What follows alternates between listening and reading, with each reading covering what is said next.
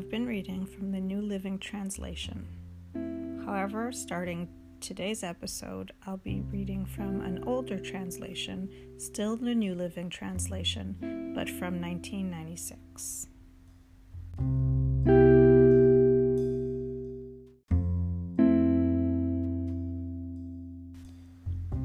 The following day, John was again standing with two of his disciples.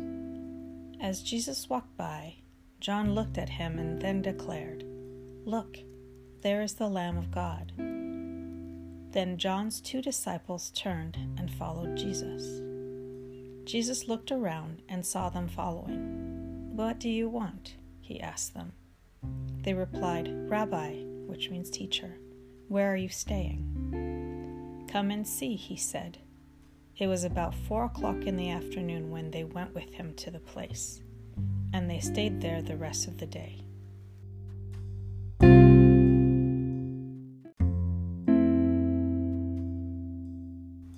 Andrew, Simon Peter's brother, was one of these men who had heard what John had said, and then followed Jesus. The first thing Andrew did was to find his brother Simon and tell him, "We have found the Messiah," which means the Christ. Then Andrew brought Simon to meet Jesus. Looking intently at Simon, Jesus said, "You are Simon, the son of John, but you will be called Cephas," which means Peter. The next day, Jesus decided to go to Galilee. He found Philip and said to him, "Come, be my disciple."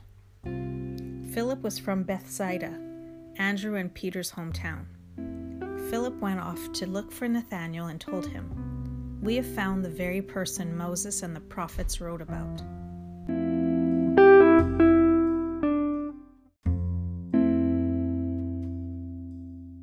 His name is Jesus, the son of Joseph from Nazareth. "Nazareth," exclaimed Nathanael. "Can anything good come from there?"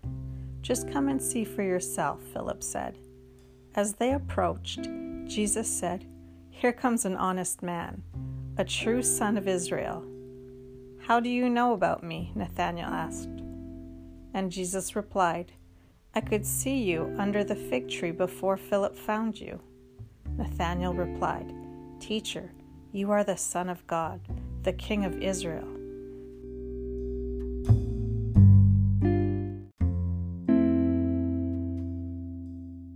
Jesus asked him, "Do you believe all this just because I told you I had seen you under the fig tree? You will see greater things than this." Then he said, "The truth is, you will all see heaven open and the angels of God going up and down upon the Son of Man."